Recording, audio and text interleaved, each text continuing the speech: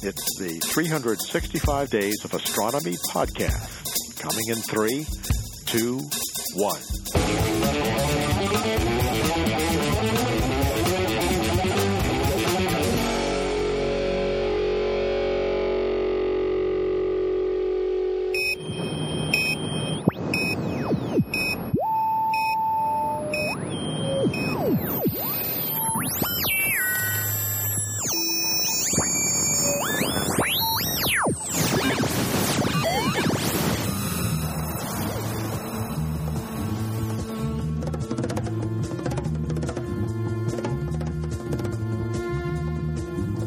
Live from Earth, it's Space Radio. This is Paul Sutter, and coming up, we're talking about people go into space again. And of course, taking listener questions about all the amazing things in this universe, because that's what this show is about. This show lives on listener questions. And we record every Thursday at 8 p.m. Eastern. You can follow along online or leave a voicemail over at spaceradioshow.com. And in today's Blue Shift, I will continue to shamelessly plug my book. But first, the news. Hey, Space Cadets. Welcome to Space Radio. I'm Paul Sutter, astrophysicist at Stony Brook University and the Flatiron Institute. And for the next half hour, your agent of the stars. We got an amazing show where we talk about all the amazing things, but this show lives on listener questions. We record every Thursday at 8 p.m. Eastern here at Spaceman Studios in New York City. So leave a voicemail at spaceradioshow.com to get your question on the air. You can also follow along with our Space Cadets, tuning in live from around the world, including, but not limited to, Marysville, Washington, Howell, New Jersey, Canada, Denver, Malvern, PA, Dumas, Mississippi, Finger Lakes, New York, Darmstadt, Germany, Pell City, Alabama, Ashburn, New Zealand, Texas, Brigade coming in, Hutto, Texas, Kempner, Texas, Austin, Texas, and of course, Shorewood, Illinois. Good old Shorewood. My favorite city in Illinois. Sorry, I don't know. I lived in Illinois for 5 years, okay? I'm allowed to make jokes about Illinois. Seriously, folks, I've only prepped 10 minutes of show material tops, so get those questions in. Before I start taking questions, I wanted to share some interesting bits of news I caught recently. And if you remember last week, we were all bummed because the new SpaceX NASA launch didn't happen because of weather. No technical glitches, nothing freaky. It was just weather, bad afternoon in Florida in May, which is pretty typical. But finally, last Saturday at 3:22 p.m., there was liftoff. We were a go.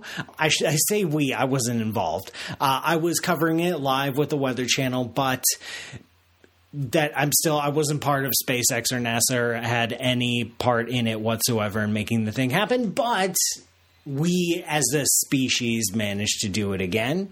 This is the first private space launch of humans. This is the first launch of humans on a reusable rocket. This is the first launch of humans from the United States in 9 years. There were a lot of firsts. And it was flawless. The launch was flawless. The flight was flawless. The only little hitch that came up was that one of the astronauts' pressure suit had a strange, a lower pressure reading than expected. And that happened right before docking with the International Space Station. They checked all the zippers and the flaps and the gizmos and the valves, and nothing appeared to be wrong. So it was a little bit anomalous. And we don't really understand what happened with that flight suit, but we'll figure it out. And it wasn't a big deal. They were still able to dock this. The astronauts are on board the International Space Station as we speak, unless you're listening to this, months or years in the future. But if you're listening to it like now or relatively now, then those astronauts are on board the International Space Station.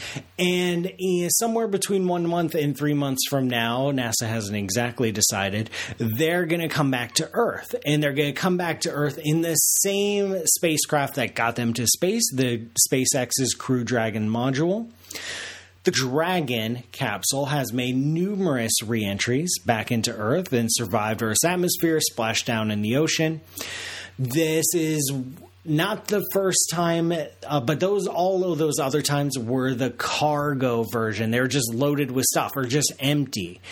There have been tests of the Crew Dragon, which is where humans are on board and not just a bunch of boxes. There have been tests, and those were all successful. There is something interesting about the Crew Dragon spacecraft. It's a little bit asymmetrical. It's not perfectly symmetric on all sides, so it does run a slight risk of flipping over. And that's bad because one side of the capsule has the heat shielding on it. It's designed to withstand the heat and friction of entering the Earth's atmosphere. The other side, less so. It's just walls. And so if it flips over, you're going to get 2 marshmallow astronauts, roasted marshmallows. But the chances are very low, but it's something to watch out for. That was a deliberate design decision to make it slightly asymmetrical for various flight performance reasons.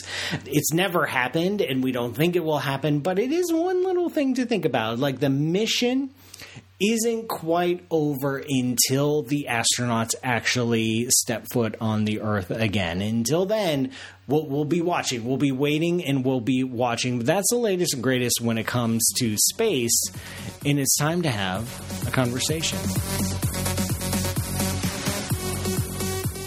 We've got a voicemail ready to go. Hey, Greg, you know the one thing that is required of you in this show to execute flawlessly, and that is playing the tape. Can you please do the honors? Hello, this is Alberto González from Madrid, Spain. You say that the farther away you look into the universe, the faster the galaxies are moving away from us. And that means that the expansion of the universe has been accelerating with time, being slower at the beginning of the universe than now. But when you look far away in the distance in the universe, you are also looking far away in the past. That should mean that in the remote past, the expansion of the universe was much faster than now. So I'd like to know, why do you say that the expansion of the universe has been accelerating with time and not decelerating? Thanks. Oh, man, I love this question. Alberto from Madrid, Spain. By the way, I love Madrid. I've been able to visit a couple times. I enjoyed it both times. Okay, I see where you're coming from with this question, because when we look at nearby galaxies, we're talking about the expansion of the universe, the fact that our universe is getting bigger and bigger every day. When we look at nearby galaxies, they're receding away from us on average with a certain speed. And then when we look at further galaxies, they are receding away from us even faster.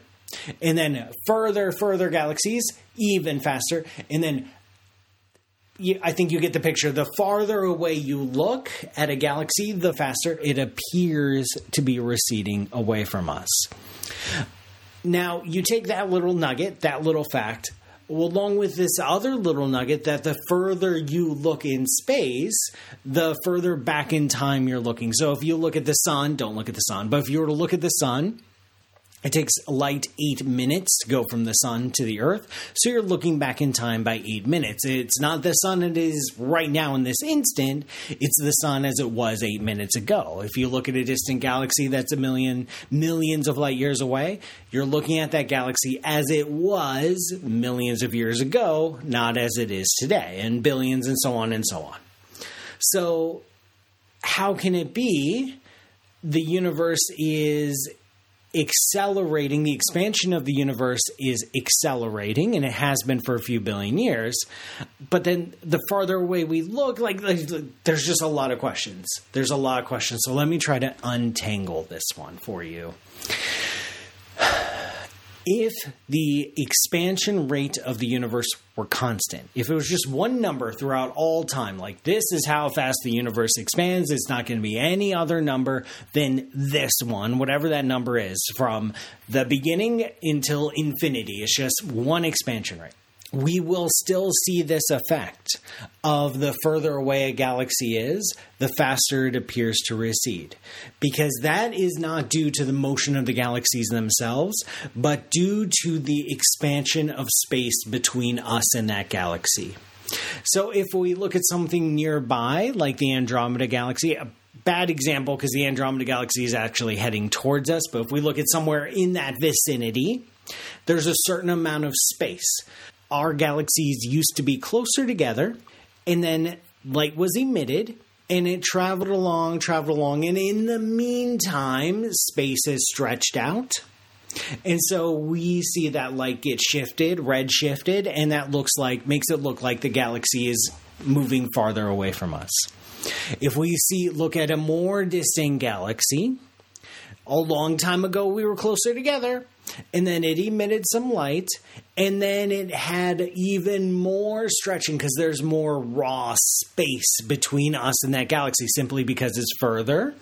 And so that bit of light had even more stretching happen to it because it just had to go further. And so it appears that galaxy is getting redshift even more, and it appears to be receding away from us even faster. That is true if the expansion rate is constant. We see this linear relationship between distance and speed. A certain distance, a certain speed. Double the distance, double the speed. Quadruple the distance, quadruple the speed. That's true if the expansion rate is constant. If it's not constant, if it's changing with time, if the expansion rate is slowing down or speeding up or doing different things, then this linear relationship will be broken. And then when you go out to look at a galaxy that's, say, 8 times further away or 100 times further away, and it's not quite 100 times faster, maybe it's 99, maybe it's 107 times. It's that relationship is bent or off a little bit. That tells you that something interesting has happened to the expansion rate of the universe, that it's sped up or slowed down. It's changed. That's different than the images of the galaxies that we get themselves. When we actually take that picture, we're getting the light that it sent off billions of years ago, and so it looks younger, it looks different. That is the difference between the red shifting of light, which is how we tell that the universe is expanding, and the actual picture of the galaxy that we see, which is just like looking into a time capsule. So I hope that cleared it up, Alberto. Unfortunately, we do have to take a break. I'm Paul Sutter. This is Space Radio. This show is brought to you by you. Please go to patreon.com/PMSutter to learn how you can support the show. And you know what? There were a bunch of lucky Patreon people that just got free autographed copies of my new book, and you didn't because you missed out. And that's not my problem, okay? That's all on you. That's all on you. I'll see you after the break. Welcome back, everyone. I'm Paul Sutter, and this is Space Radio. We've got more questions ready to go, more than I could possibly answer in this segment, but that's what I like. You can join the conversation by leaving an online voicemail or by following the live streams. Go to spaceradioshow.com to get your voice on the air or just to hang out with the Space Cadets every Thursday at 8 p.m. Speaking of Space Cadets, we've got so many questions ready to go. I'm going to try to... I neglected the Space Cadets last week because I had so many voicemails. I still have a lot of voicemails, still working through the backlog. If you left a voicemail, don't worry. It's on the list. I'll hit it. Don't worry. It just may not be this week. In the meantime, let's do some Space Cadet questions. Thunderduck on YouTube is asking, do light and magnetism ever interact? Both light and magnetism are the same thing. They're two sides of the same coin. They're both part of the electromagnetic force. So yes, light can be affected by magnetic fields, especially the polarization of light can be shifted or filtered or blocked by the presence of magnetic fields. And if you have sufficiently strong magnetic fields and start wiggling them around really fast, you will generate electromagnetic radiation, aka light. So yes, light and magnetism get along just great. Constellation Pegasus is asking, who came up with the idea of Space Radio? Me and me alone. And also the former general manager of WCBE Radio, Dan Michalko, over a lunch a couple years ago. 3 years ago? Some amount of time ago, we were eating lunch and I said, what if I did a show? And he's like, great. Done. Alien of Soul 3 is asking, what demon am I trying to summon with the chalkboard behind me? If you only catch this in the podcast version or the radio, I have a chalkboard behind me for YouTube and Twitch. Interesting drawings have been appearing there recently because quarantine is really, really getting to my chalkboard. Usually it's able to go to work, go hiking, loves to get a massage, get his nails done. Can't do any of that, and it's getting a little bit loose in the head, if you know what I mean. Luke Duke is asking, which of my books should I read first? Great question. You should read both of them, especially after you purchase both of them. One is not a sequel to the other. I actually started writing How to Die in Space many years ago, put it down, wrote Your Place in the Universe instead, and then came back to How to Die in Space. So one is about cosmology and the big picture stuff, and then How to Die in Space is about things blowing up in the universe. Nancy Graziano is asking, thank you for wrangling the space cadets, by the way. Has there been any determination regarding the exact length of mission that our two astronauts that we just launched, Bob and Doug, which sounds like a TV show or something, like a sitcom, will remain on the International Space Station? NASA hasn't decided if they're going to spend 1 month on there or over 3 months. And no, as far as I know, there's no official word yet. I don't know why they can't decide. I don't know what the suspense is, what the holdup is. Are they just trying to keep us all on tenterhooks to keep us? I don't know. I'm sure there's some very valid reason that I haven't bothered to look up. This mission of Bob and Doug that just got on board the International Space Station, they'll either spend a month or 3 months or 2 years. I don't know. Larry Beckham is asking, has SpaceX ever recovered 2 boosters in the same week before? So we actually had 2 SpaceX launches this week. One had humans on board, and the other had a bunch of SpaceX's satellite communication broadband internet program called Starlink. They're putting up thousands of satellites. I believe they have a few hundred up already in batches of 60, where they're going to provide global high-speed internet to the whole wide world, which is pretty cool. And that launch also happened in the same week as the human launch from Cape Canaveral. Both were reusable rockets. Both were recovered. I believe the one that launched the Starlink satellites, this was its 5th launch, I think. Its 5th reuse, if I remember right. It was some significantly large number. And I believe SpaceX has launched and recovered rockets relatively close together because they're busy. They're busy folks. They're putting lots of stuff in orbit. Moving on, Entropy Harvester over on Twitch is asking, after the heat death of the universe, does the singular object of the uniform universe become a quantum object? So when we're talking about the heat death of the universe, we're talking about the very, very end of the universe. It's not a finite time. It's not like the heat death of the universe will occur in exactly 10 to the 100 years. The heat death of the universe refers to the fact that as the universe expands, it will steadily go colder and colder and colder and colder. It will approach absolute zero. So all stars will burn out. All galaxies will dissolve. It'll be generally miserable. It will approach absolute zero, but you can't actually reach absolute zero. So it will just get ever closer to absolute zero without ever touching it. So it'll be at 1 degree, and then half a degree, and then a quarter, and then an eighth, and a 16th, and a 32nd. It'll get closer and closer as time goes on.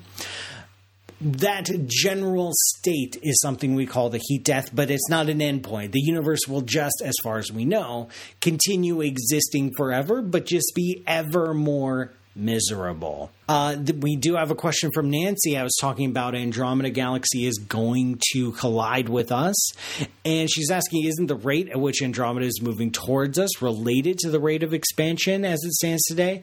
It's actually separate. So when we're talking about the expansion of the universe, this is averaged large scales. This ignores things like galaxies, yes, sometimes are gravitationally attracted to each other, sometimes merge, sometimes collide. You have to go bigger than that before you get a sense of the expansion of the universe. Milky Way and Andromeda are just destined to crash into each other in about 5 billion years. And I think that's a good place to end. Whew. I love it when I do the marathons. I should do those more often. Thank you for all these awesome questions. Unfortunately, I am almost out of time today on Space Radio, but before we go, it's time for the Blue Shift. I'm Paul Sutter, and you're listening to Space Radio. This is the Blue Shift, which is my opportunity to get a little bit closer to you. And yes, I'm shamelessly plugging my book. It is out now. It's out there. It exists. It's real. You can get it on Amazon, of course. You can get the Kindle, the hardcover, and also an audiobook version that I got to read, which is hilarious. And you can also get it at Barnes & Noble. If you feel like going to a store, you can buy it from a store. You can also get an autographed copy from my website. That's pmsutter.com/book. And to tease you a little, I wanted to tell you some of the topics that you'll find in this book. There are 4 sections in the book. Part 1 is interplanetary threats, the things you'll find in a typical journey throughout the solar system, like having to deal with the vacuum itself, like asteroids and comets, like solar flares and coronal mass ejections, and of course, the always ubiquitous and always nasty cosmic rays. But once you make it out of the solar system, you're in interstellar space, and you still have some nasty surprises waiting for you, like stellar nurseries, like small black holes, like planetary nebulae, and the white dwarfs and the novae. They can go kablooey pretty quickly. But let's say you make it out of the galaxy. Like now you're in pure intergalactic space. You think you're home free in the great void between the galaxies. Well, no, you're going to have to deal with supernovae. You're going to have to deal with neutron stars and magnetars. You're going to have to deal with supermassive black holes and quasars and blazars. And that's all the normal stuff. That's all the normal everyday astrophysics that you're likely to encounter. Then there might be some weird stuff. Section 4 is the speculative threats. Things like cosmic strings, space-time defects, dark matter, hostile aliens, and wormholes. Cosmic is asking are there any Furbies in the book? That's FRB for fast radio burst. And yep, FRBs are indeed mentioned. Their name is indeed mocked, because how could I not? That's How to Die in Space. If you want a signed copy, go to pmsutter.com/book. If you don't care about the autograph, that's cool. I'm not going to hold it against you. Hop over to Amazon, get yourself a copy, and enjoy it. I can't tell you, I had a lot of fun writing the book, exploring these, figuring out all the ways you could die. I think you'll have a lot of fun reading it. And unfortunately, this broadcast is almost done. Thank you for joining me on this voyage of space radio. Once again, I'm Paul Sutter, and this show is brought to you by you. Go to patreon.com/pmsutter to learn how you can contribute. Thanks to Greg Mobius for producing, Nancy Graziano for wrangling the Space Cadets, and all the fine crew at WCBE Radio 90.5 FM in Columbus for making this show possible. Catch the live stream every Thursday at 8 p.m. Eastern, and visit spaceradioshow.com for all the links. And you can catch me on all social media channels, including TikTok of all places, at Paul Matt Sutter. Thanks again, Space Cadets, for listening. See you next week. And remember, science is for sharing. End of transmission.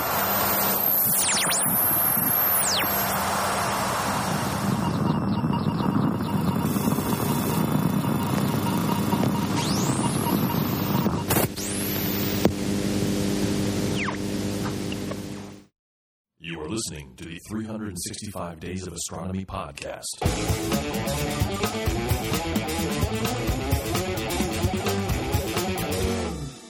Cool.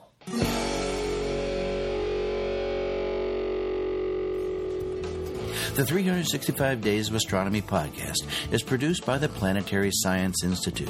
Audio post-production by Richard Drum. Bandwidth donated by Libsyn.com and Wizard Media.